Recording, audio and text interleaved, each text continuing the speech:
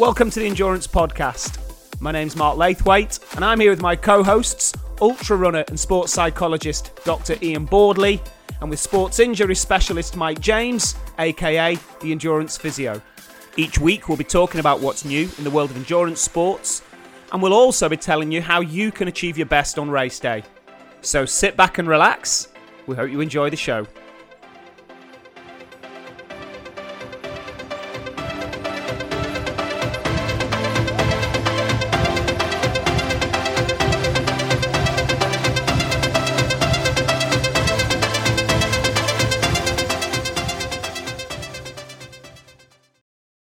Well, good afternoon, boys, and welcome back. We have to ask the $1 million question. Ian, is it raining where you are? It's not. It's cloudy, but it's not raining, which is a big contrast from yesterday. We're on 100% record with you then, aren't we? Yeah. How about you? Mike, what's the weather forecast where you are? I am pleased to announce things have returned back to normal and it is pouring down in South Wales. Hallelujah. I'm looking out the window now and it's absolutely stair rods coming down. It's absolutely bouncing down. I feel like we broke our duck, unfortunately. Yep. But it does feel quite warming that we're back to normal northern weather. So this week, we haven't got a guest on the show this week. We decided what we were just going to do is just kind of shoot the breeze, because there's a lot of topics which have come up over the last few weeks that between myself and Mike and Ian, we've been really interested in, and we wanted just to have a little bit of time to talk about them, really. So we're gonna name this week's podcast "What's on Your Mind." That's what we're gonna do. So I'm gonna come to you first of all, Mike.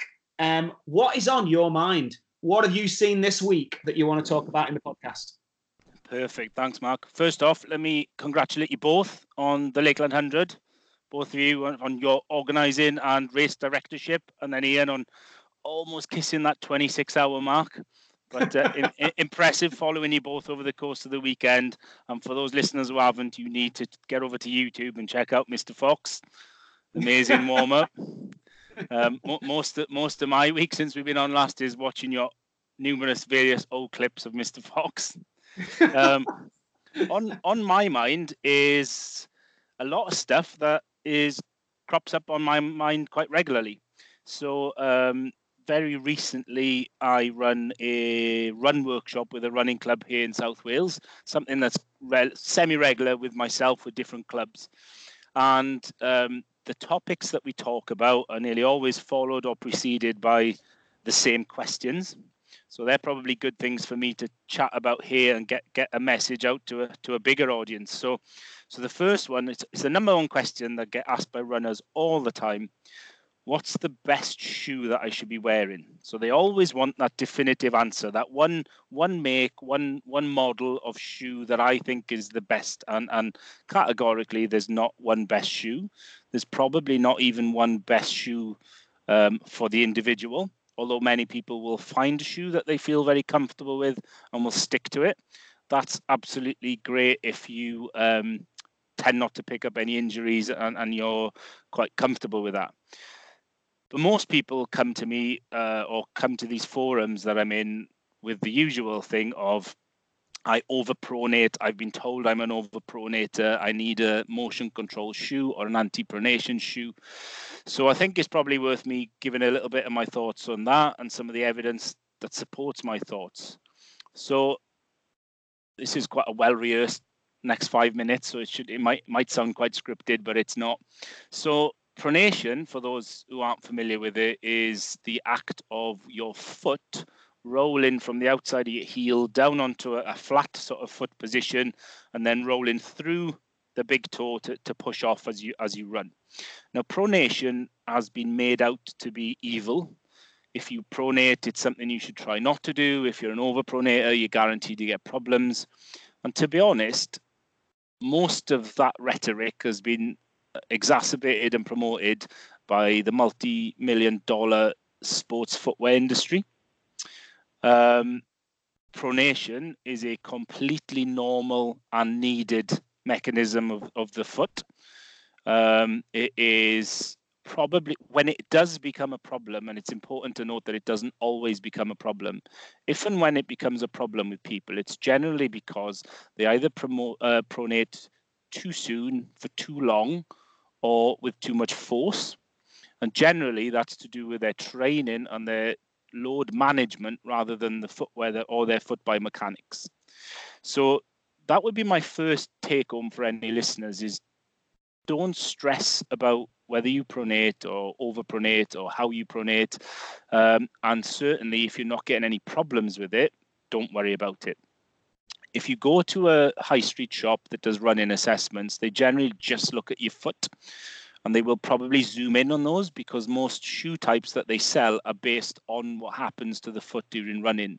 When actually what you really want to see is someone who's assessing everything from the sort of waist down and sometimes even further up. So as a rule of thumb, the answer that I give these guys in these workshops is, if it ain't broke, don't fix it. Don't stress about how your running biomechanics are. When you are looking for a shoe, try and find a shoe that only meets two parameters in my mind. Number one, that it's affordable for you, depending on your budget. And number two, that it's comfortable for yourself.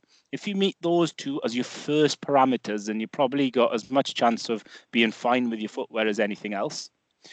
And then I also try to advocate with people that, and it's a tactic that I adopt as well. I probably have at any one time about half a dozen pairs of shoes at home. They're all different makes, they're all different models, they're all different drop heights, they're all different sort of designs. And I will rotate my running shoes practically every run.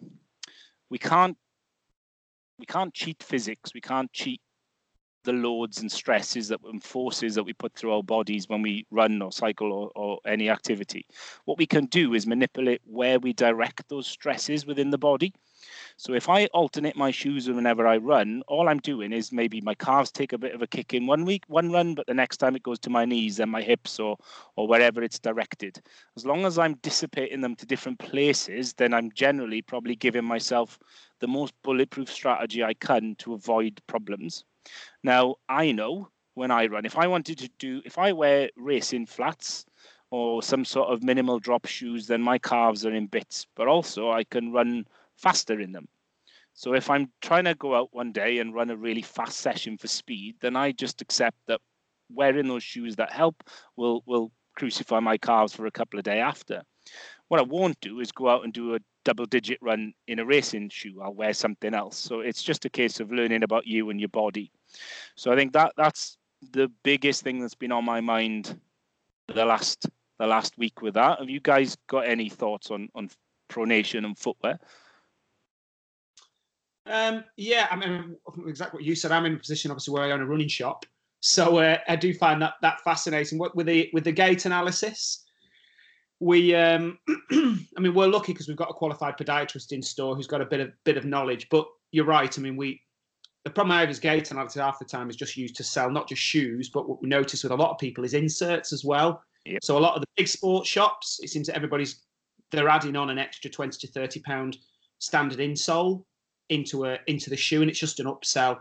So I think you're absolutely right. But I agree with you. My view on it is I switch shoes all the time, and I say that to people exactly what you just said. I say it to them in the shop. One pair of shoes will cause a stress somewhere, and another pair of shoes will cause a stress somewhere else, exactly as you've just said it. So I think the best thing to do is just keep changing your shoes and the stresses all the time. And if you've got 3 or 4 different types of shoes, just keep rotating them. That's exactly what I do. Yeah. And again, if budget is an issue for a lot of people, then there's plenty of places these days that have almost got a DFS style never-ending sale, and you can pick up bargains and discounted shoes, and you don't have to spend a lot of money on them, and you can soon accumulate a couple of pairs of shoes. And obviously they're going to last longer anyway because you're rotating the shoes, so it's only an initial investment, isn't it? I do similar. I rotate my shoes, and also just a little bit of awareness around some of the literature on this. Interestingly, some of the you've probably read some of the reviews, Mike, but some of the experts on this topic, one of the key things that they say that you should look at is just how comfortable a shoe feels, not whether it's a motion control or a particular category of shoe, but it's whether you feel naturally comfortable with it. Because I think whatever shoe you put on, eventually you change your style to fit with it, But I think if something feels uncomfortable when you put it on, that's suggesting to me that I probably need to adjust much more in terms of my biomechanics to fit the shoe. Whereas I want a shoe to sort of fit my style, and probably how comfortable I feel in it initially is a good indicator of that. So if I've got 3 or 4 pairs of shoes that all felt fairly natural to me when I first put them on and rotate them, then that seems to be a strategy that works well for me. Yeah, absolutely. And I think on that one then as well, for the listeners who might want to know more, there is a really brilliant podiatrist in the UK, a guy called Ian Griffiths. He's got an open access article. If anybody wanted to look for it, just Google The Myth of Overpronation. Brilliant read. And on a bigger scale, there's a guy called Simon Barthold of Barthold Biomechanics in Australia. One of the leading guys in the world on sort of shoe and footwear with runners. So they're probably good signposts for people who might want to read more. Yeah. I want just one point on that there, Mike. I just want to bring up, the point about making about comfort. And there was an article published many, many years ago, and the outcome of that article was, I think the tagline almost was just buy shoes that feel comfortable. Yeah. And you probably remember it more than I do because you two are obviously looking at the research in those kind of things. But I do think there's a danger as well is how people interpret scientific journals and how they then come across in magazines or on Facebook or on Twitter. Because one thing I would say with the running shoes, it's fine to say just buy shoes that feel comfortable. But the upper of the shoe and what it's made from can sometimes determine how it feels. So we've seen people who have serious ankle problems, and it's, I think, when, like eversion where the ankles are collapsing in quite severely and causing them problems, and they've bought a shoe because when they put it on, it feels really comfortable, like a pair of slippers. And certain running shoe manufacturers will design the uppers to feel very comfortable because they know that's what people buy on. And actually, the midsole and what the midsole, how it acts, might be for those people really, really important. But I think the bottom line is for those people, they need to be seeing a podiatrist anyway, not a running shop sales assistant, don't they? Yeah. I think the advice you're going to get is based on or the answer to the questions is based on the quality of the person you're asking a lot of the time. So yeah, get in front of the right people. I see, and I bet you guys see it all the time, the number of people, certainly novice runners, who, when I see them because they've picked up problems, and I say, so what's made you choose these shoes? They've bought them on their color because they match the running tights that they bought. And there's no more thought to it than that. Yet they've probably spent buckets of time researching things like GPS watches, training programs, all of this stuff. And then probably, and fundamentally, the most important piece of running kit that they're going to purchase, they've bought off nothing more complicated than color. Yeah. Or likewise, like although we mentioned about there always being sales on, the other common mistake I see is people buying them based off the price. So there's a half price pair of shoes. Now that's suddenly affordable to me. That suddenly makes it the most appealing shoe that I should go and buy. Yeah, definitely agree. Yeah. And then I guess coming on from that, the next thing that's been topical with me is I think I must see in clinic. I must see 3 of these a week at least, and I probably have done every week for 10 years. So this is the runner that comes into me, or the endurance athlete that comes into me with, and the listeners can't see it, but I'm doing in my fingers for inverted commas, tight calves, tight muscles. And the usual story goes along the lines of, I've come in because I want a massage, because my calves are tight and I stretch, but they don't feel any better. And sometimes I get quite a good response when I drop this bomb on them, and sometimes it takes a while for it the seed to plant. But effectively, most of the time, these muscles, although I genuinely believe that they feel tight, they actually have a perception of tightness in these muscles. A simple muscle length test will reveal that there's actually no tightness there at all. And if I then follow it up with a simple muscle strength test, something as simple as a single leg calf raise, then actually fundamentally there is a level of weakness and fatigue in these muscles that is shockingly apparent, and questions how they've even been able to transmit forces through that structure for the mileage that they're reporting. The big giveaway, the big warning sign for most people is if things feel tight and they're stretching and it's not making any benefit, any tangible benefit to them, then you need, as long as you're doing, whatever stretch you do in the right way, then generally it's probably worth thinking. And you don't have to go and see someone. Put one finger against the wall, balance on one leg, raise up onto your tiptoes as many times as you can under control. The second you start not being able to come right up onto your tiptoes, or you're just dropping back down without any control, stop and see what number you're on. I generally feel that you should be on about 35 to 40 as a runner. Now, that doesn't mean there's people who do less and don't get problems. It doesn't mean there's people who do more and so there's less people who don't get problems, and there's people who can do more and do get problems. So it's not categorical, but there are people who will be single digits. They literally cannot do more than single digits with it, and they need to go after a basic calf strengthening program, both straight leg and bent leg, to hit all the muscles in that region. And they will probably find that pays far more dividends to them than any stretching or soft tissue work. So the tight calf muscles is a big issue that I see commonly, and often it's a strength issue or a fatigue issue more than strength.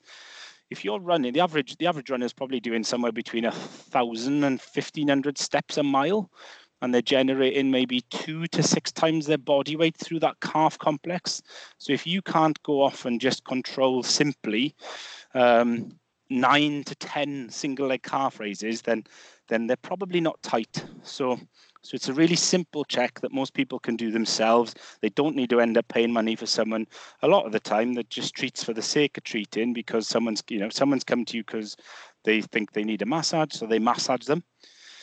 And actually, they might give them the advice to go away and do some strength work as well, or they might just continue to treat and give the patient what they want and take their money. So be careful, runners out there, with the perception of tightness. It may just be a tired and fatigued muscle. So that's the second one. And then the final one, which is interesting on your thoughts on this, Mark, as well. I got an email this week. Really, if someone's going to become a coach and they're asking these sort of questions at the early stages, then this guy's probably going to be a phenomenal coach. There's a young guy called Paul who's just qualified as a triathlon coach, and he emailed me completely out of the blue. And his question was so well thought out. He basically said that he'd followed some of my work and some other people's work, and he realized that the biggest cause of injury in novice athletes and runners was probably just a little bit too much too soon. But the question he wanted to ask me was what my thoughts were, my experiences were with the number one causes of injuries in experienced athletes, in those age group type athletes. And I was like, wow, the fact that you're thinking of those sort of questions on day one of graduating as a relatively young coach was phenomenal. And the answer was relatively easy to hit him back with. And in my opinion, my experience, it is the age group athlete with limited time to train. So when they train, they always train quite hard. So as most of us would know, in a periodized training program, sort of zone 1 to zone 3, the constant zone 2 guys, they're always training quite hard. And I always think it's because they are time limited. So they're trying to make the most of every session. So as soon as they get in, they start working quite hard. They keep that difficulty up. There's no real long, easy sessions, and there's no really short, really hard sessions. So I think that was my answer to him. He followed that up with, what are my strategies to dealing with that? And a lot of the time, it's just trying to get them to understand that the 6 to 10 hours a week that they might have can be manipulated differently to do shorter sessions, longer sessions, but still use the same amount of time, rather than implementing things different to just tweaks to their training program. So yeah, I loved that question. And the first thing I thought about when I got it was, when we're on the podcast, I need to see what your thoughts are on that one. Yeah, me with my leg hanging off. Yeah. Leg. Yeah, post-op. I'm guilty of that one, aren't I? Yeah, I mean, it is an interesting question. I think from a top-end age group perspective, I suppose, before we kind of discuss, what the most injuries are and what the most common ones are. I think everybody needs to understand, if you want to be a top age group or if you want to be a professional athlete, you need to do a lot of training. And you have to be training hard, whether it's volume, intensity. The bottom line is that all elite marathon runners, really, they're doing 100+ mile weeks, aren't they? And that kind of thing, you know. So you have to do a lot of training. I think when you're doing that much training, you are always on that edge, aren't you? You're always close to that threshold. So that's, if you want to get to the highest level, you're going to put yourself in that high risk category, because you're always going to be doing that much training. And I think that's one of the problems. You see a lot of it dumbed down as well. How many times I've seen on magazine articles or on the Facebook or wherever else, people saying, if you feel fatigued, you should rest. Always rest. When you feel tired, don't train. You should rest. And the reality is, as we all know, the elite guys at the top end of the sport, when they wake up in the morning, they're feeling fatigued from the previous day, they don't rest. They wouldn't be able to do their training volume if they weren't doing it in some kind of fatigue state. So, you know, that you have to do a high amount of volume or intensity or both, which puts you in that high risk category. The other thing, of course, is apart from the other things like swimmer's shoulder, like an anterior shoulder, or, you know, you do get bike related injuries. The bulk of the injuries are going to come from running, aren't they? All the decent triathletes I know who are injured, 90% of the injuries are run related. So if someone's at high injury risk, then you know that swimming, biking is always going to be a lower risk for triathletes than running. And I think it comes back to the points that you're making. The more I've learned now is that it generally just comes down to a lack of mobility and strength work. They're not doing the additional bits. So for someone who's at the top level, they're trying to do 20 hours of training a week. They can't fit in the additional stuff. So because they can't fit in that additional strength and ability stuff, and they're in that high risk category of doing the high volume and the high intensity, that's where the injuries come about. Whereas maybe a lot of people who are not doing that volume of training, you know, they're the ones who probably don't need it as much, I would say, from my perspective, but they're probably the ones who fit it in, you know, because they've got the time to do it. So yeah, I think that would be my view on it, really. Yeah, cool. And that's it. That's my point. That's been what's been on my mind this week. Can I ask you a question as well? Actually, sorry, Mike. You're going back to something you said before about the, you know, the tight muscles, and someone saying they felt like they had a tight calf. Yeah. I just ask you this question as well. The definition between understanding people doing a marathon and can't walk downstairs the next day and having that DOMS effect, you know, and you'll know it whenever. There's a lad who I work with, and he did the marathon in Manchester. And for 2 days, 3 days after that, he was, you know, literally couldn't walk, and his legs were really tender to touch.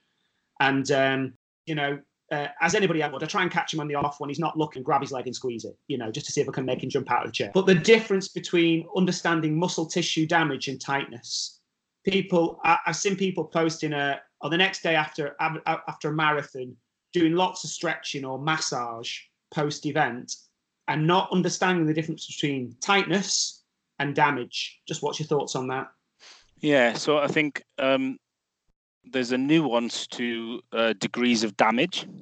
There's the natural everyday damage that's a result of training and training hard or competition. And then there's an injury type damage. So if we're talking, I've just done hard training or a hard event, there is a microscopic level of damage, but it's not a damage that we are calling pathological or a problem. Then if you do think that having a massage or doing some foam rolling or some soft tissue work is helping, then we pretty much know that any of that help is more of just a psychological perception. There's no real effect going into the tissue in a recovery way. But likewise, I think it's being real world enough to realize that, okay, well, if you've got the money and you're prepared to pay the money to do that and it feels better, then why not go and do it? But don't come away from there, and don't let anyone pretend that this is happening to you.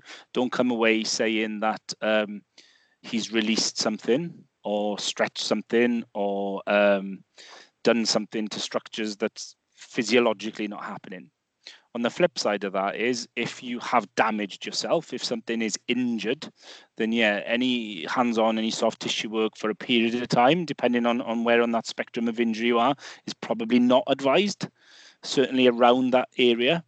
But with the real acute DOMS, post activity stuff, then yeah, it is damage in inverted commas again, but it's not damage you should be worried about. And most of us between 0 and probably 72 hours are going to be categorically better after it. So if you want to sit in an ice bucket, or you want to have a massage, or just go in for a little walk helps, the evidence for it suggests that, to be honest, whether you do something or nothing probably doesn't make too much difference past about 3 or 4 days. We'll all be about in the same place at that point. And yeah, certainly I think I'm having flashbacks to some of my Ministry of Funny walks after some of the events I've done in the past, and it is cripplingly painful sometimes after certain events. But if you have to go up and down stairs on your bum for a day or two, then you paid the piper for what you've done to get to that point. So there you go. But yeah, if it's just normal everyday tightness from training and events, then it's normally just going to settle. And if you fancy doing something to yourself, or someone doing something to you, then it's more a perception of help and a psychological benefit rather than the physical. Super. Now, from the Ministry of Funny Walks, this leads us on nicely, doesn't it? So our recent 8-time Lakeland 100 finish. I always get this wrong, don't I? So you're still coming downstairs on your bum? No, yeah. Coming down normally now. Maybe not for a few days, maybe not for a couple of days, but yeah, fine now. And back Fantastic. running. Yeah. So I can imagine there's been a lot of things on your mind for the last week. So what kind of things have you been thinking about with the last few days since 100? Yeah, probably not surprisingly, most of the things on my mind have been linked to the Lakeland 100 and my run there. Some of the experiences that I had out on the course in terms of interactions with other runners, but also thinking about my own performance as well, and in particular some of the psychology around that. So yeah, there's sort of 3 main things that have been on my mind. The first one sort of relates to some of the interactions I had with other runners, and something I've noticed over the last sort of 2 or 3 years more. I don't think it's any more apparent. I think I've just become more aware of it. And it's about the sort of pacing strategies and the fact that a lot of people don't actually have a pacing strategy or engage at all with pacing. And I'm not sure if I do this a little bit just to entertain myself sometimes in the early hours where you just want to get into the event. But I do like to sort of, and often people just volunteer the information anyway, but I often chat with people in the early stages when you're on the climbs about what they're planning to, in terms of time. And I always find it particularly interesting around sort of the 4, 5, 6 hour point where you would think there should start to become more of a sort of a separation between people who are on certain schedules compared to others. And I've noticed it just surprises me how many people still around 5, 6, 7 hours that you come across and you say, what are your plans for the race and what you're hoping to do time-wise, and they just say, oh, well, I'm just hoping to get round. I'm just planning to get round. If I get round in 37, 38 hours, or this year, someone said to me, I did it last year in 36 hours. I'm hoping to get around in a similar time. And I always wonder whether I should tell them that at that point they're on a schedule for around about 26, 27 hours. It's kind of understandable if people go out on the first leg a bit fast, because I know a lot of people do, and you look at the pacing to Seathwaite. But once you get in sort of towards Wasdale Head, 3 or 4 legs in, and you're still getting people who are significantly faster than they should be, it starts to become a little bit of a concern. And so it got me thinking about why people don't necessarily engage with the process, because by and large, a lot of the people that you come across who say that, they've got no plan, there is no schedule, it's just, I'm just going to go and feel, I just want to get round kind of thing. And they don't recognize, and when you do tell them, they say, oh, I probably should back off, I should start to slow down, I didn't realize that I was going that quick. So that got me to thinking about why might that be, and why might people choose not to have a schedule? What might be stopping people sort of engaging with the pacing process? And I'm not advocating that you have a very strict pacing process, but I think it is useful to have some idea of where you should be in terms of pacing schedule. And and I'll kind of get into how you might do that in a little while. But in terms of why people might not do it, I think it might be the sort of the scale, the magnitude of the event that can put people off, because the minute you start thinking about putting together a schedule for 15 legs of the race, and each leg might be between an hour and a half, 2.5 hours for me, but for some people could be 2 hours to 3 hours. Obviously, that does start making you a little bit anxious potentially in the first place, because you start thinking about the magnitude and the scale of what you're trying to achieve. But I think those sort of avoidant behaviors where you're trying to avoid engaging with it, they're okay in terms of making you feel good in the build up to the event, because you're kind of avoiding that stressor. But it doesn't help you in the event when you find yourself that you've gone off 1, 2, 3 hours too quickly over the first sort of 9-10 hours of the event, and then you get into sort of Braithwaite and Buttermere, and you see people with their heads on the table, and you think there's still 70 miles to go. But it is those checkpoints where you really start to see people suffering, and you think, well, really the intensity you should be going at in those early legs, you should be getting to those places feeling pretty fresh, and the intensity should never be that testing. So I think part of it might be that sort of pressure.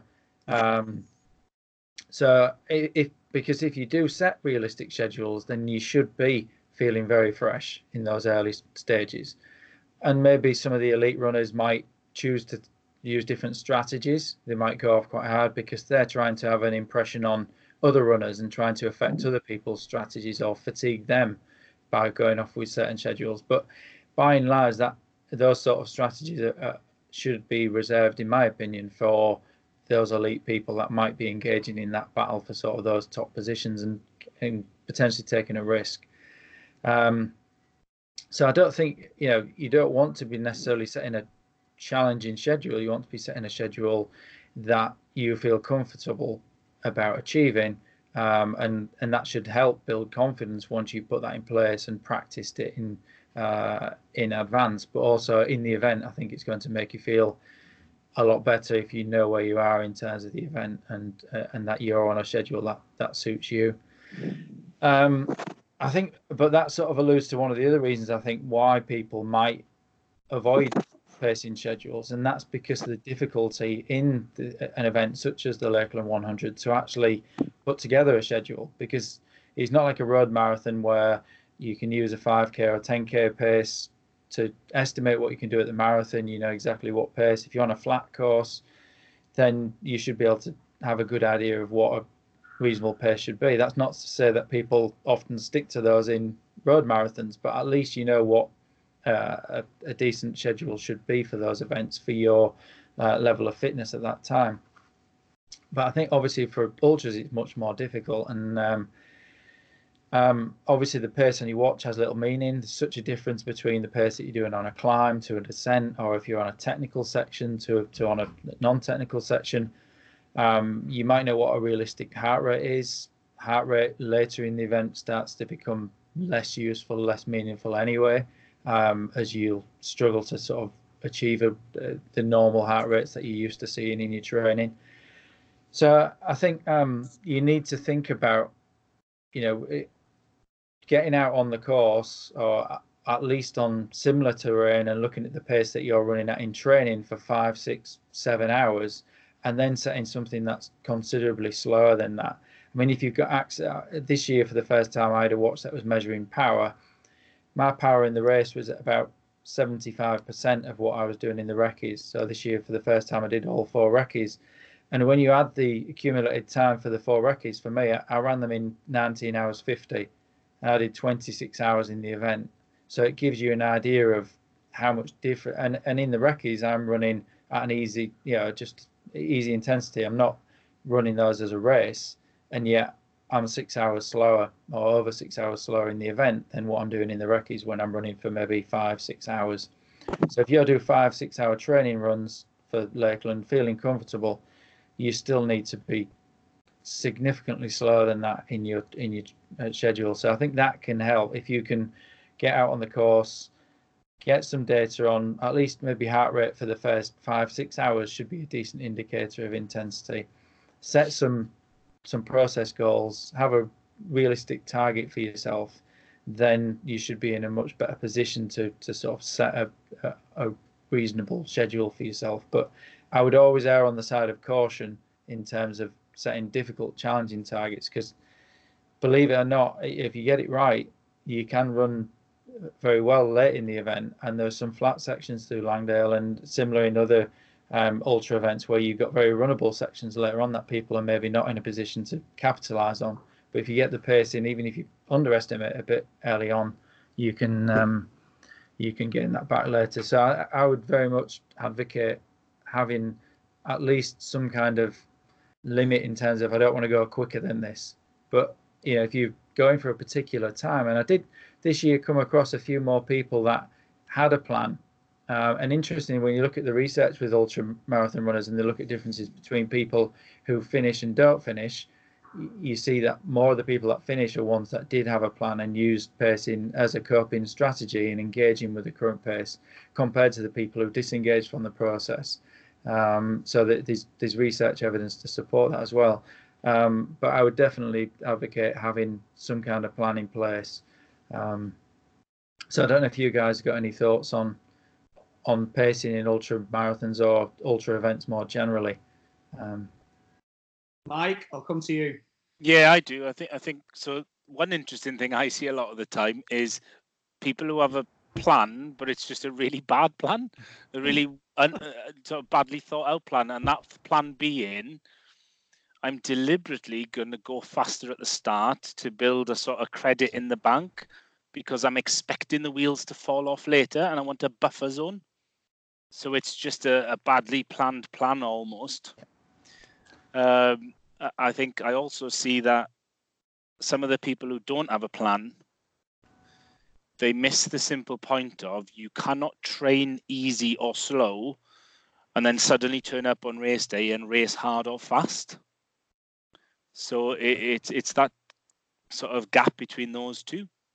And then the third thing I think is there's I've read evidence, you'll know it much better than I do, but I've read evidence suggesting that based on ability, the elites are much better at being able to associate with what's going on in the event. And a better strategy for us mere mortals is to maybe dissociate during the event. But it's that understanding that dissociation isn't ignoring everything. It's maybe distractions and it's maybe thinking about other things, but you have to keep an eye on the metrics and the pacing and the strategy that you're implementing.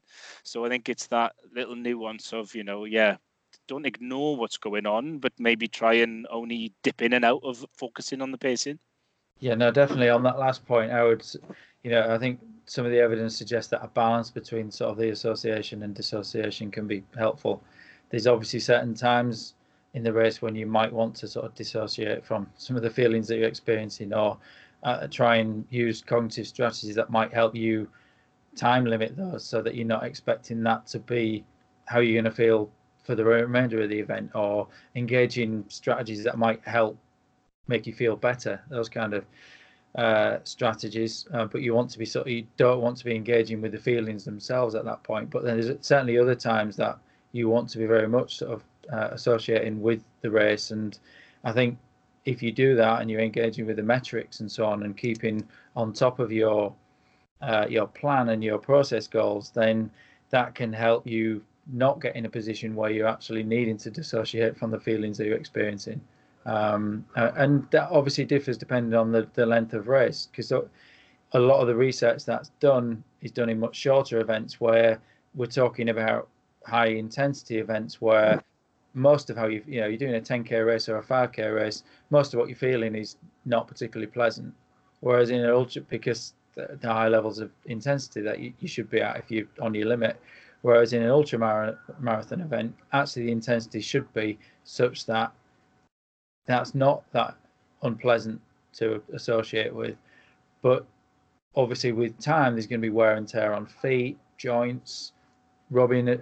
So there's going to be other things that might be unpleasant that you don't necessarily want to associate with, or and you want to sort of distract yourself from. So I think the use of those strategies probably need to be different for ultra marathon events.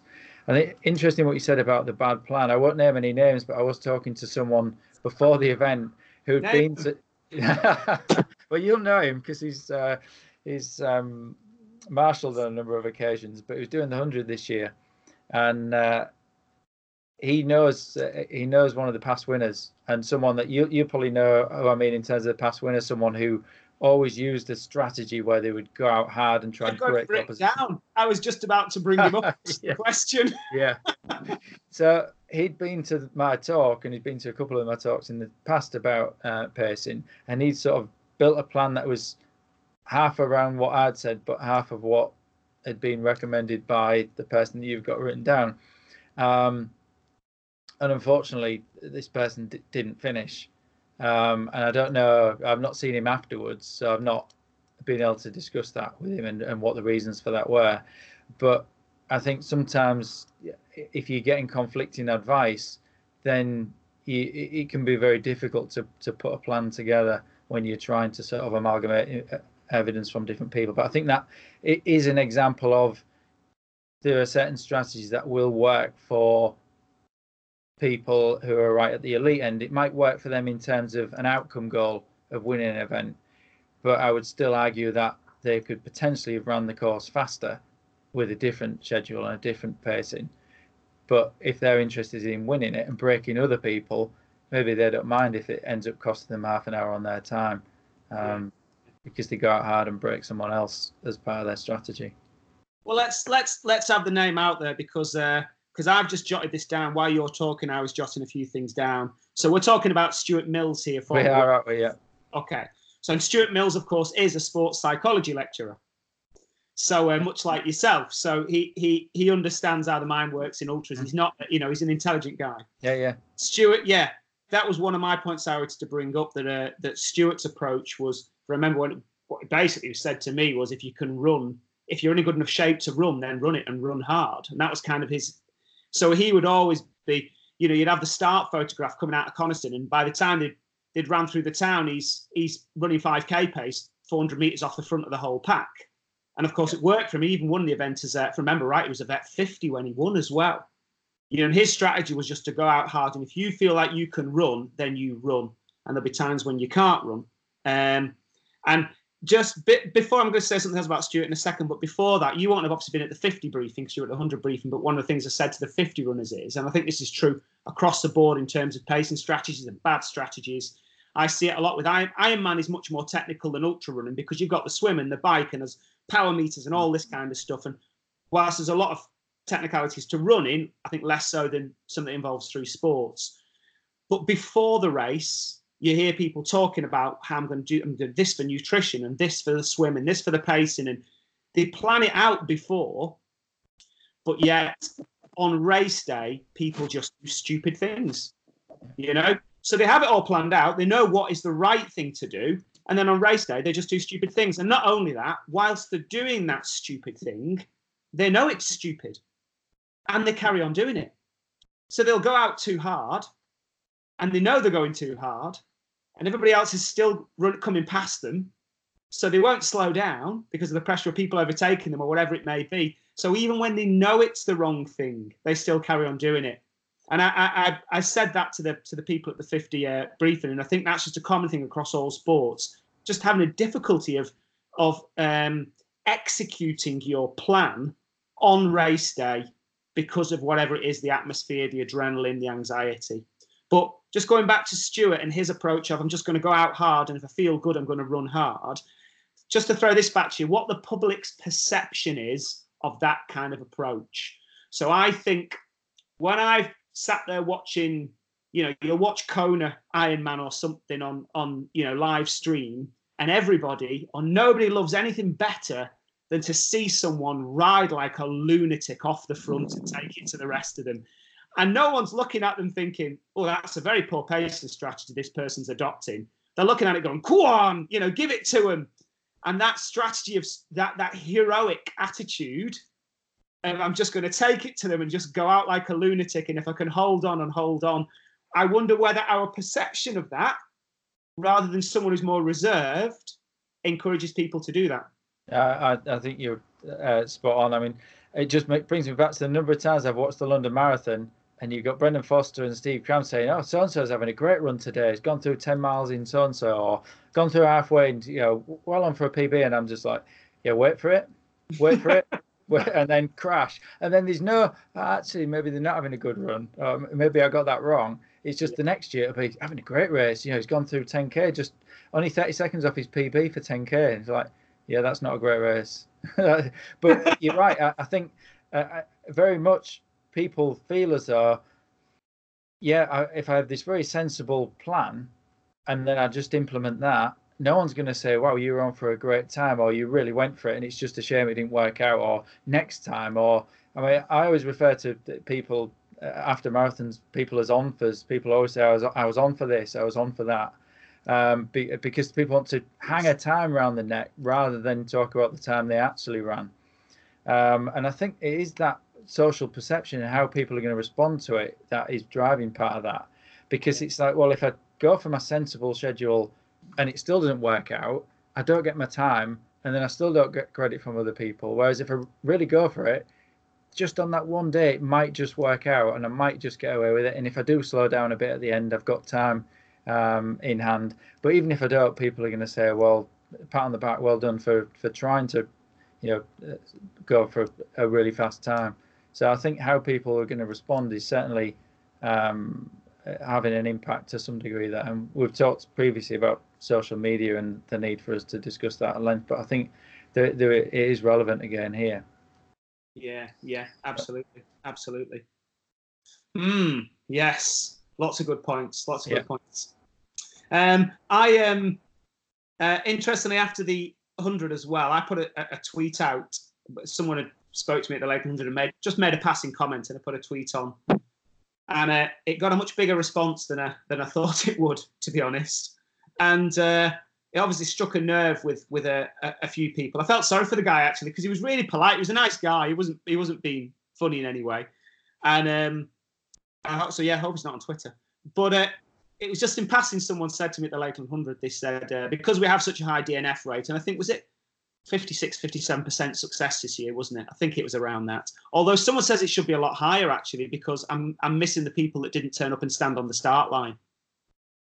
So the ones who, if 10% don't even stand on the start line, 10% of people who've entered don't turn up and stand on the start line, then they fail to complete it because maybe mentally or physically they weren't up for it, knew they couldn't do it. So technically, saying it was a 57% completion rate is actually, doing it an injustice, and it's probably less than 57%. It's probably less than 50%. But anyway, this chap had said to me, passing comment, something along the lines of, can't remember the exact word for word, but 50% completion, it's nothing to be proud of. Perhaps you should look at the course or the time limits to make it more manageable for other people. So I put that on Twitter and said, this is a good example of what's wrong with endurance sports. Someone suggesting the event should be made easier. And then there was so many comments on that, so many people chipping in. And it went off. What was interesting, it went off in lots of different tangents, loads of different tangents. So the first one, which was interesting, is how many people came back and said, well, clearly he just failed to prepare. It's got nothing to do with making the event easier. If you fail to prepare, that's why you will fail to complete the event. So should have gone and trained harder, should have done more training, should have done more recce's, not physically or psychologically strong enough to do that event. Now, I found that fascinating because, and also quite dismissive of people who are DNF'd. Because I know people who had done a huge amount of training and they'd already completed the event in previous years, but this year they failed to complete it. So it would be wrong to say that these are novices or inexperienced people who are, basically racing above their pay grade. They're not. They're people who were very well prepared, very well experienced, and they just failed to complete it. And the reason they failed to complete it is because it's just so hard. And it then got me thinking about the fact that reaction is probably generated by the fact that there are very few races or challenges anywhere in the UK where even when you train really hard and you're really experienced, the event is so hard that you just may not finish it.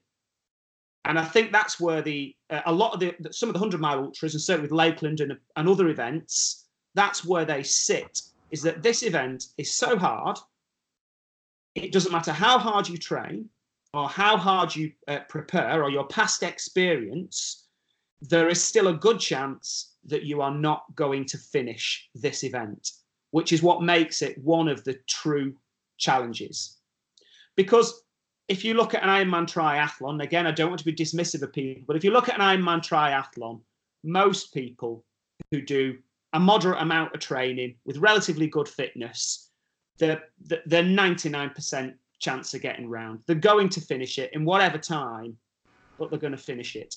There are a few events out there where people, no matter how much they prepare, are still very, very challenging.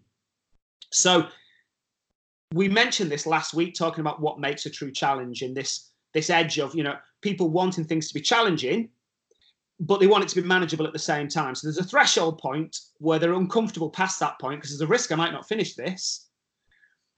And I think you can put people into two categories here. There's the people that participate because they just enjoy participating, and the people who want a true challenge. And if you want a true challenge, you've either got to A, do an event that you may not finish. It's so hard, no matter how hard you prepare, you may not finish. Or you have to set yourself a target time that you may not achieve.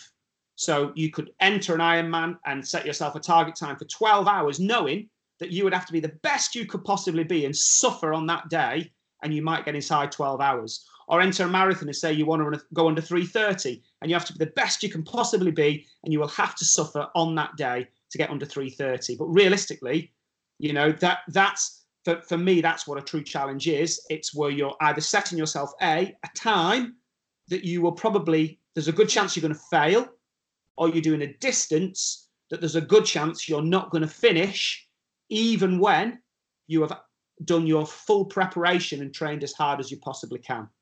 So what's your thoughts on that? Ian, come to you first. No, I agree. I mean, certainly for me, that's what endurance sport is all about, is it either being in one of those two situations where you're in an event where there's a good chance that you might not finish, or at least that by finishing you have achieved something.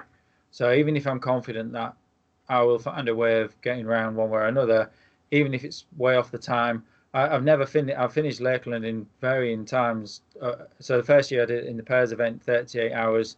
Since then, I've been low 30s, and then beyond that, it's always been under 30 hours. But it's varied from well into the 28s down to low 26s now, and I've never been disappointed in a performance following that. Whereas in a road marathon, if I ran like last year in the heat at London, I sort of went at an aggressive schedule despite the conditions, and then suffered accordingly and ran 3:01. Very disappointed last year, and then came back and had a good run this year, got very close to my PB, and was very happy.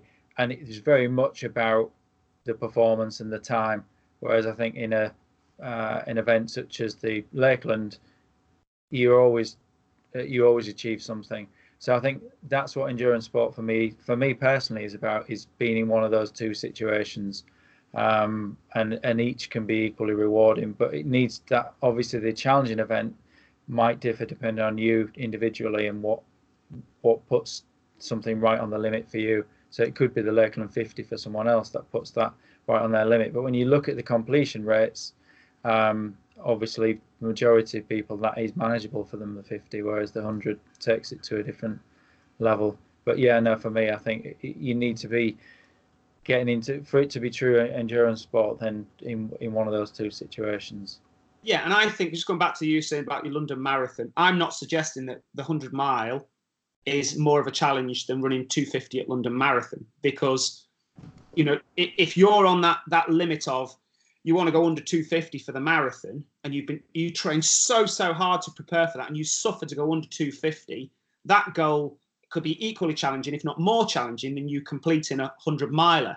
But in either scenario, you're on your limits, whether it's to complete or whether it's to run for a time. It's, for me, it's an equal challenge. Mike, coming to you, what's your thoughts on that? Identical to Ian's. It's either been performance or just the finishing achievement for me. It's changed in my athletic lifespan. So certainly in my uber competitive days, it was all about performance. Now, in a completely different avenue to that. When I mentioned before about MDS next year, I need the fear of not finishing to motivate me to train around my family and my business and everything else that have become bigger distractions from training. So I'm trying to channel the fear of not being able to finish into my motivation to train. I think I see a lot of people lately put in finite windows on their opportunities or dedication to take on some challenges. I'm only having one shot at this. This is my only time I'm going to do this. And I think for those guys, the fear of failure or not being able to achieve the challenge loses a little bit of perspective, because they've boxed themselves into, if I don't do it this year, I'm never doing it. So now as much as I want the kudos and esteem of finishing, if it could be slightly easier, I'd be quite happy, because I might only have one chance or a certain amount of money I'm dedicated to this. I see it a lot in channel swimmers. When I've worked with channel swimmers in the past or was doing channel swimming myself, it's a big expense. There's a lot of time, and people are like, it's this year or never. So they're looking for the best tide they could ever swim in. They're looking for the warmest water they could ever swim in. And they're trying to almost dilute, pardon the pun, with channel swimming. They're trying to dilute the challenge and lower the percentage of I may not make this challenge because of those factors. So obviously, the harder the challenge and the higher the chance of failure or non-completion, then it becomes a greater reward for completing it, in my mind. Yeah, so that to me becomes my intrinsic motivation then, and the external motivation to commit myself to that race more. And actually, it's as the reward for finishing becomes greater, then actually so does, or the opposite happens with the perception of failure. Then actually it's not such a big deal if you fail those hard challenges, because it was the mountain you're trying to climb is harder. So if you don't get as far up that mountain, then I think more of you for doing that than if you stumble at what we would all perceive to be a lesser event. Yeah. So I get what you're saying. It's like saying, Ian, if Ian's trying to run sub 250 at the London Marathon and goes for it and fails but runs a 253, then it's still got a lot more credibility of that. Yeah. Than them saying I'm going to go under 330 and just jogging round. So people going for their limits, but obviously when we're talking about Ian doing 250 and we're talking about running 100 miles, there is a tendency there for people to look at that and say, well, that's quite elitist, really. You're talking about the top end. And but I think I think Mike, you said this, or Ian, one who just mentioned about that everybody's limits are different. So if my mate's mum is trying to get round a park run and she's never ran in her life and she's trying to get fit to get round a park run, for her to finish that 5K is a massive challenge, and to run the whole thing without walking. So you could argue that she may find that equally as painful and physically and psychologically challenging as Ian trying to go sub 250. So we're just talking about what is your personal limit, what is your thresholds, and you working to what your personal limit is, because by doing that, the reward is much greater. You know, the personal reward is much greater psychologically, So, but of course, what we've seen over the last few years is with the growth in commercial events, more and more people running now as well. So there's almost like two groups of people that are appearing, and you can see this again on social media. It's very, very clear that what you've got is you've got the masses, if you like, and then you've got maybe the club runners or the elite runners who are going for times. And I remember, running. I've always come through the club background and racing track and cross country and all that kind of stuff, and doing road marathons and coming through as a club runner. And years ago, there weren't that many people competing in long distance running. You know, if you went to a party somewhere, you went out for the night, you bumped into someone who was a runner, it was like, oh, bingo, I found someone who's got an interest. Now you can go out and you'll be sitting around a table with 20 people. You can probably argue that a quarter of them will have done a 5K or a 10K or a Tough Mudder or a half marathon or something. Okay. Now, I remember 15, 20 years ago, all the runners kind of referring to people as couch potatoes and they don't get off the backsides and exercise. And what's happened now is got this massive boom where far more people are running. And and a lot of them are not running for competitive reasons. They're running for social reasons. So they want to run, they want to get the t-shirt, get the medal, and they just want to complete the event. And I also think there's a lot of those social benefits, psychological well-being. I'm sure, Ian, you could talk forever about the psychology well-being of people getting out and exercising in that community and stuff like that. There are, my view of it is that if anybody is running, if anybody gets off the couch, whether they're jog walking 5K or whether they're trying to go under 250 like Ian is at the London Marathon, it doesn't matter. If they're running, it's great. The more people that run in the UK and get off the backsides and do something, the better. So whether you fall into that category of I enter something because I like the medals and I'm going to jog walk around a 5K and with my friends and do it for social reasons, whether you do it for that reason, or whether you're trying to go and get a good for age time at the London Marathon, or whether you're somewhere in the middle, it doesn't really matter to me. If more people are running, it's better. But brings to my next point on this tweet is what I start to see is the divide between certain groups, the divide between the faster runners and I suppose those kind of social runners. So I'm fascinated again with the psychology, Ian, of this. And I just think as human beings, we are all very territorial, whether it's the town you live in or the country you come from, or whether it's the football club you support, or whether it's whatever group you're in, we're all quite territorial. And I almost see this territorial split between the mass run community and the club run community, who kind of see themselves as the proper runners. And then we've got the other people who are the mass runners, and this like having a go at each other on Twitter. And I'm fascinated with that, whether that is just a psychology territorial thing. People, we were here first and now these people have come along. But I don't get it, to be honest. I know which group I fall into, but my view is if you're going to hate someone on Twitter, hate them for something decent, not because they're running. Do you know what I mean? There must be better reasons to dislike people. And just because people don't fit into your group, why we have to have this, people having a pop at each other all the time. So coming to you, Ian, I don't know if that, is that something you've noticed yourself?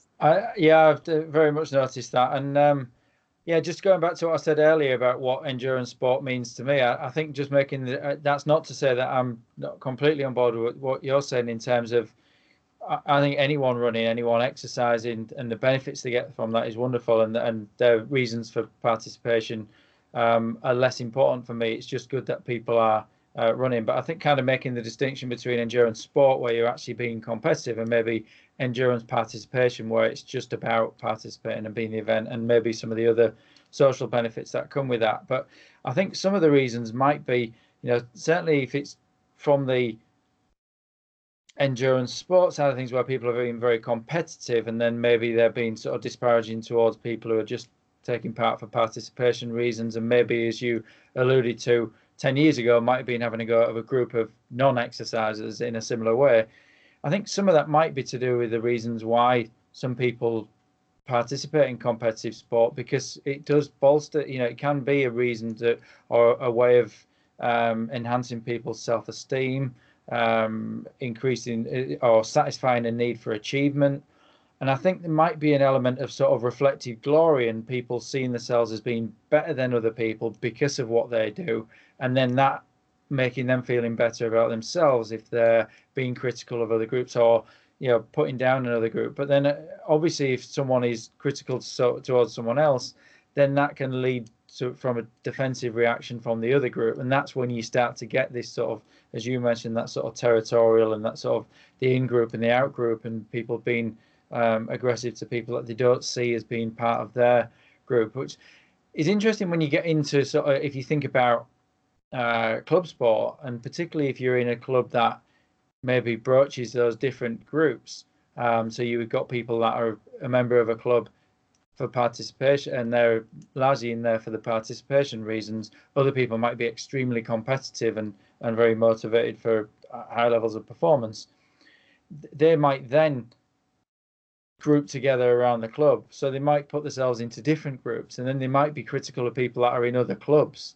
Yeah, interestingly, and I've often seen this. So before, well, there's a lot of overlap. For a lot of years I played team sport, played hockey, And I noticed this in that people would be very critical of people from other teams, aggressive towards them. But then if you went and played, say, for Yorkshire or regional competition, all of a sudden those people who were your enemies in another team become your teammates. So I think people can be members of different groups, and it's like you say, there is an element of it's a natural human trait to sort of criticize other people in other groups. So I think it's important for people that are sort of working in this area and that potentially have influence to sort of try and break down some of these barriers and identify the fact that there isn't necessarily such separation of groups, because different people at different times in their sport participation, endurance sport, might be people who have been very competitive athletes might just participate or still take part in events for participation reasons at a different point in their running or endurance career. So I think it can be a bit false sometimes when we set up those groups. And if we can, if it's possible when you're coaching or anything to sort of break down some of those barriers, I think that can only be a good thing. And it's right what you're saying, though, that you might get someone who joins a club as an elite runner and further down the line they become a social runner, but they'll still associate themselves as a club runner. Yeah. Because that's their group. That's their group. And like I said, I think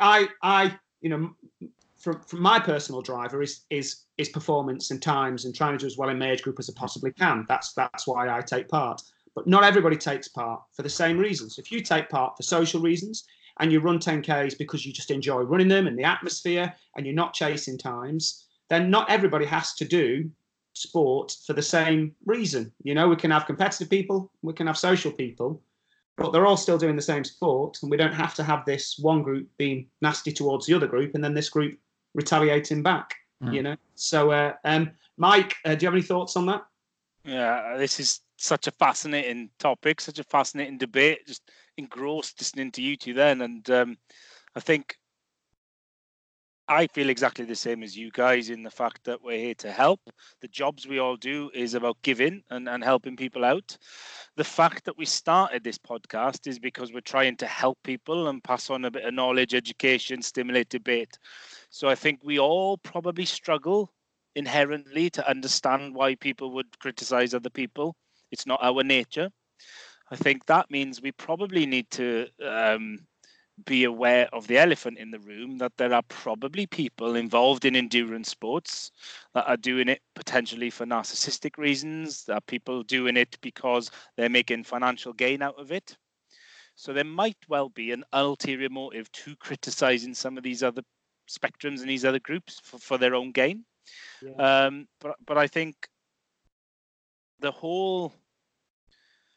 the etiquette of social media, and we've chatted before about having a episode just on social media, but just to dip our toe into it now, the whole keyboard warrior sort of mentality and the way that people acting on social media compared to the real world, would those same people at the end of an event in their club vests walk over to a different club vest and say something the same to them there? Of course they wouldn't. But for some reason, the context there, I see it in whatever my aim has been at any point in my athletic career, is I've tried to be empathetic with whoever else is around. There's a local running club by me, and I follow them on social media because I know the main coach there. They got hundreds of members of all spectrums, and last night they had over 50 people finishing their Couch to 5K program. And I'm watching that on social media last night, and they've got the same smiles on their faces that the three of us have had on our best performances ever. And I can quite happily and comfortably in my own skin look at that and smile at them and think, good for you, that's excellent. You have now got, and I guess this is where running, for example, and triathlon, what makes them unique to some of the other activities out there is that whether you run a 15-minute 5K or an hour 5K or any relevant distance and time above that, you get the same pleasure from doing it and the same achievement from doing it. So we can't all perform the same. We can't all earn the same money in the same job. We can't all have the same cars and stuff. So likewise, you can't perform the same. But it doesn't mean I should be judgmental to other people, because you can, I could be judgmental to people who are better than me. I could be judgmental to people who are slightly worse than me. But the biggest thing I think with all that is, why aren't you just focusing on yourselves and the things you can do to be better, instead of worrying what everyone else is doing with their time and their clubs and their abilities? That's probably a key point, isn't it? Yeah, just focus on yourself. Focus on your own. Make your own club as effective as it can be. Make your own performances effective as they can be. If you ever reach that utopia where you have reached perfection, which none of us ever will, maybe you have a bit more of a right to start looking at other people's abilities and groups and stuff. But until then, focus on your own. I think, interesting about the clubs as well, because I think a lot of clubs have adapted now, but I think there was certainly a period, maybe a few years ago, where a lot of UKA athletics clubs were struggling for members, and the numbers started to deteriorate, and you were getting very low turnouts at, local cross-country leagues and things like that. Whereas the other side of sport was really booming, and it's probably peaked now, and the numbers have kind of peaked, but you could get 5,000 people at a local 10K fun run down the road, and then 80 people turning up to the local cross-country league the day after. So you're getting a stark contrast. And I can remember seeing several posts on Facebook from where running club members were actually making it very clear that they didn't want fun runners in their club. And it was this, this is what we are, that's what they are. And I think that's an issue. That's probably why I think I've seen clubs that have evolved. So the club you're talking about locally to you, let's do a couch to 5K group. Let's get these people in. And other clubs which have gone, no, this is what we are. We race track league, we race across country, and anybody who doesn't want to do that, we're not interested. And those clubs, I think, they've either struggled or they've survived because other clubs have closed down and there's nowhere left for people to go, and they've all gathered in one place. And for me, when they're saying the UK athletics clubs are really struggling at the moment and struggling for members, I have to look at it and think, well, hang on a second. At a time in the UK when more people than ever are running, how can running clubs be struggling for members? How is it they're struggling for members? So either people don't feel welcome when they go, or the clubs are making it clear that they're not welcome, or when they get there, they're not catering for them. I don't know, but so you've got people at clubs complaining about the masses, but somehow they're not making that transition for people to come and join them. And I had this conversation with a guy from a local running club, and he basically said, well, yeah, that's all fine, but we don't want them in the club anyway because, they're not the kind of people we want. They don't race fast times and stuff like that. And what I made the point to him is, if you open the door to the masses and you encourage these people to come in, if your club is purely performance driven, well, okay, out of the people that come in, you might get a new 50 members and maybe one or two of them might hit that performance target, if you like, because the rest are fun runners. But don't just distance yourself from them. One, because your club's going to die if you don't get people. So you need to evolve to what the current climate is. But secondly, if they all brought the kids, where will we be in 10 years' time? Because all those kids will come into the athletics clubs and go through the system. And where would we be then with this suddenly 50 kids doing the 800s and the 1500 meters on the track going through the club system? So don't be so, have such a short vision as to say, well, these people aren't going to help us. They're not the kind of people that fit into our club. But if they all bring the kids, that's a completely different scenario. And I suppose it brings me on to my final point is I've also seen people blaming the drop in distance running standards because of the masses. So because the masses have taken over now and we've got all of these people just running for fun and they're only interested in medals and T-shirts and so on, that's why the standards in British distance running have dropped. What a load of nonsense. When you're looking for a target to blame and there's an easy target there, let's point the finger at them. What has that got to do with the drop in distance standards? The drop in distance standards was occurring before the masses exploded anyway, and it's just carried on falling. That's not the answer. It's not the answer to point your finger at the masses who are participating. They have nothing to do with the drop in elite standards. But to solve that, the way I see it is embracing everybody and getting their children through that system. If their children want to participate, not being a pushy parent, but if their children want to participate, that's what the clubs have got to do. They've got to evolve and they've got to look long term. But yeah, I think particularly this point of blaming the masses for the drop in elite standards. And it's not related. More people should mean more money, more sponsorship, more prizes. Do you know, if you look at the people who are winning some of the big races, locally, they've got massive social media profiles and everybody follows them. And the reason they've got so many people following them is because 5,000 people did that race, and most of them were fun runners, but they all did that race, and they look up to them as the winner, going, he's awesome. And now he's got this massive following. So it's beneficial in so many ways, and more people that are participating. So I'm rambling a bit now. Michael, come to you first. What your thoughts on that are? Yeah, I agree with you. The standards have dropped a long time ago. I think it's a much wider reaching issue to do with funding at grassroots level, funding at national, at elite level. The only slight comparison I'd make between standards and mass participation is perhaps that slight change in culture over the last quarter of a century to do with competitiveness. Yeah. Things like school sports days becoming participation events, not competitive events.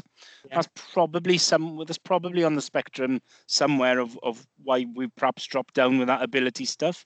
Well, you mentioned funding there, grassroots funding. So let's just take that back. How much grassroots funding was there back in the 80s and 90s when we had that real crop of elite marathon runners? Oh, very little, probably. So I get maybe... Is that just an external thing that we can blame and point at a lack of funding when actually it should be an internal driver? It's you that wants to succeed in the training. Yeah.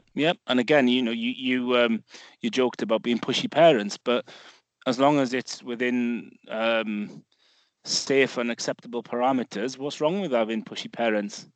I'm certainly quite pushy with my two. I have my oldest boy. I tell him straight, he's on Project Gold Medal. He's going to the Olympics by the time he's 20. He's going to play in the Six Nations for Wales by the time he's 25, and then he'll have a few years in Premiership football to make some money before he retires. I think that's realistic, but and then we'll probably switch him. Actually, interestingly enough, yeah, we'll probably switch him to Ironman at some point as well. But teachers. Sports coaches, I've just started coaching my 7-year-old's football team. Yeah. And when you're doing the coaching courses, the whole thing is about participation.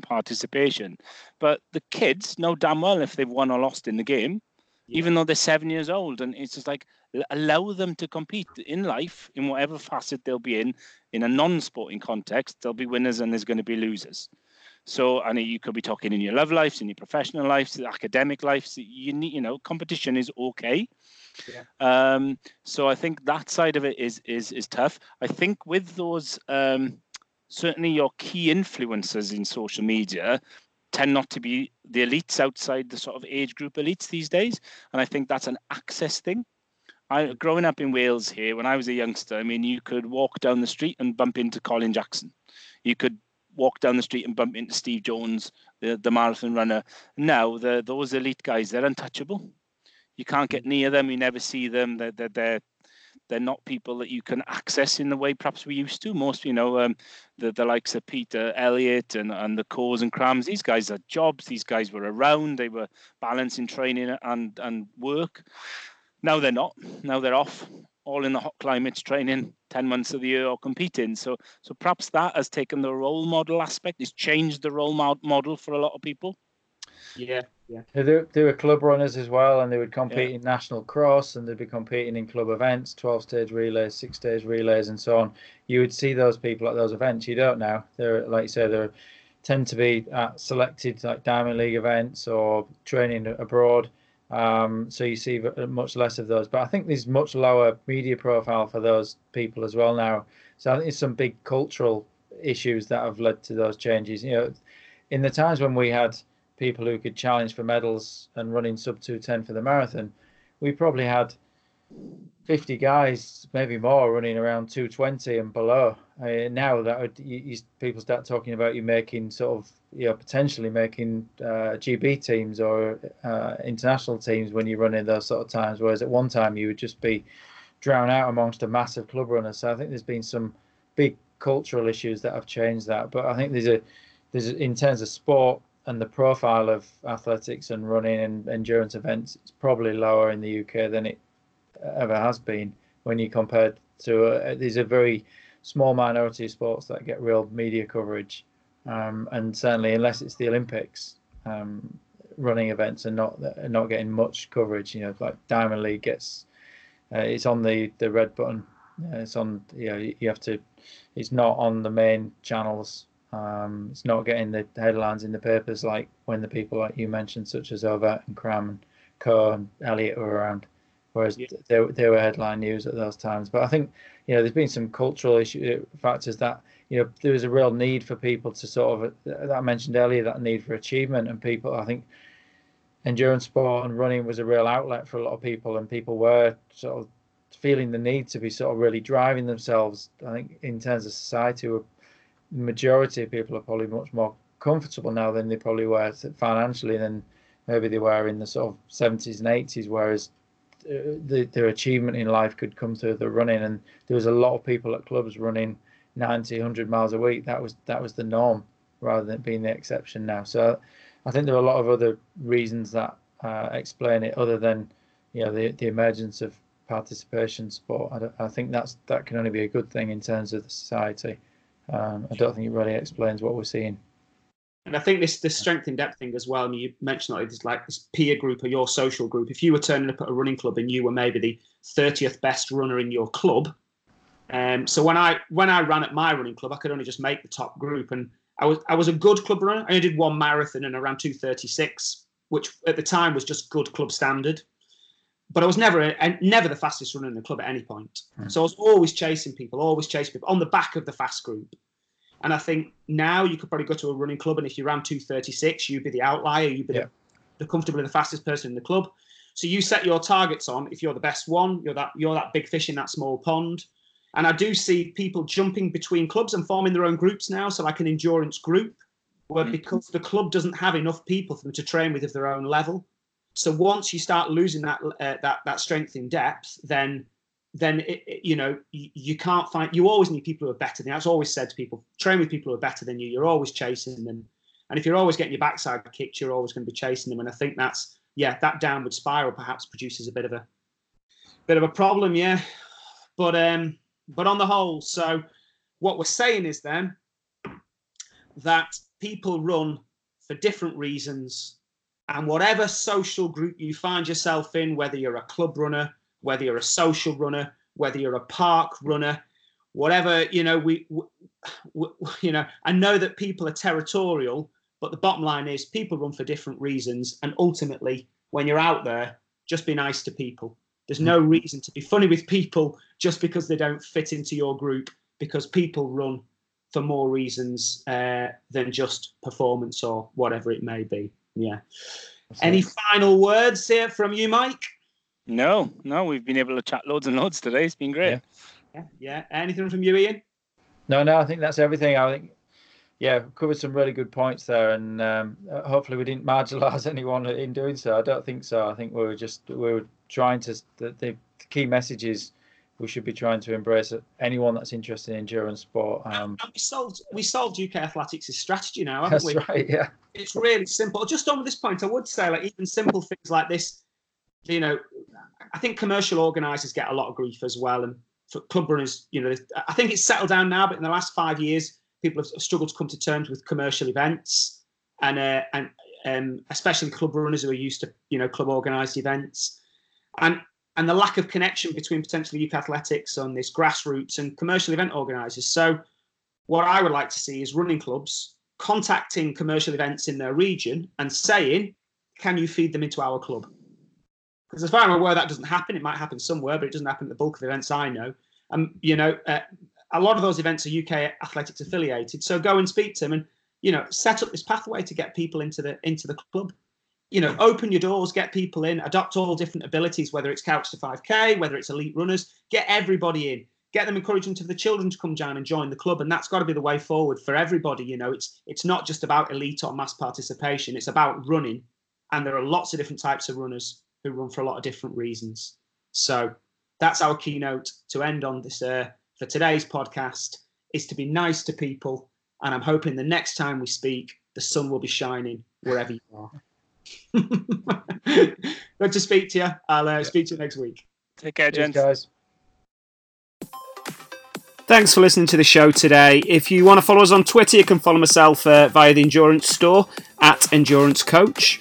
You can follow Mike, the Endurance Physio, at the Endurance PT. And you can follow Dr. Ian Boardley at MD SportX. That's MD Sport EX. You can also visit our websites. You can visit theendurancestore.com, which is a local running shop near Wigan. And we also offer the endurance coach testing and coaching services. And also just check out sportsinjuryfix.com, where you can find a sports injury specialist near you. Speak to you soon.